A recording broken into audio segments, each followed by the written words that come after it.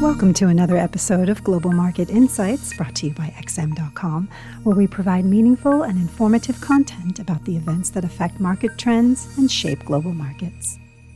It's Monday, the 22nd of June, 2020, and you're listening to the Daily Market Comment podcast by Marios Hadjikyriacos. I'm Maria Pachardis. Thanks for joining us at XM.com. With the correlation between FX and stock markets going through the roof in recent months as the dollar reclaimed its safe haven throne, risk sentiment has become the dominant force in the currency arena. Emotions are the name of the game, and those can swing wildly and quickly. In a few short weeks, we've gone from caution to panic to skepticism to greed to euphoria, and now we seem to have come back to the caution stage. Virus cases around the world continue to climb, with the World Health Organization reporting the largest one-day increase on record yesterday. In America, the most populated state by far, California, saw a record jump in its cases, as did Arizona, while the numbers from Florida also raised alarms. What really got the market's attention, though, was an announcement by Apple late on Friday that it will close down some of its recently reopened stores in states that have seen a resurgence of infections as a precautionary measure.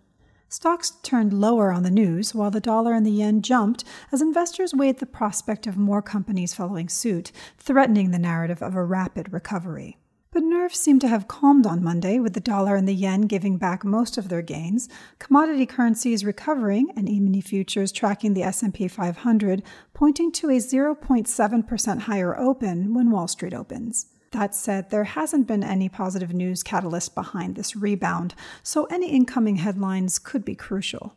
Gold was an outlier in all this, defying the improved mood to reach a one-month high before finding fresh sell orders near the upper boundary of the range it has been trapped in since April and retreating somewhat. One factor supporting gold may be the slight pullback in the dollar, but perhaps a bigger one is the expectation that if things get really bad, the Fed will have no choice but to enact yield curve control, a most bullish outcome for bullion.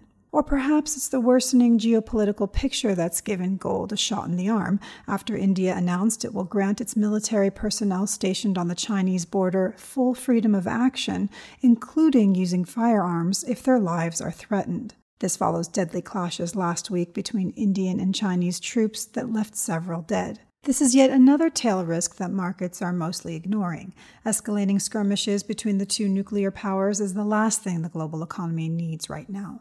In the coming days, the battle that will play out in the markets is that between stimulus-fueled optimism and fears of another virus outbreak. The decisive variable will likely be how quickly U.S. virus cases increase. Even though the White House remains adamant it won't shut down the economy again in any scenario, that decision ultimately comes down to state officials who might be facing a shortage of hospital beds. Moreover, the latest move from Apple shows that companies might take matters into their own hands well before that. Finally, the economic calendar is light today as investors await the PMIs for June from around the globe tomorrow. Thanks for listening. This is today's Daily Market Comment here at XM.com. Thank you for listening to another episode of Global Market Insights brought to you by XM.com. For more in-depth technical and fundamental analysis, be sure to visit www.xm.com/research.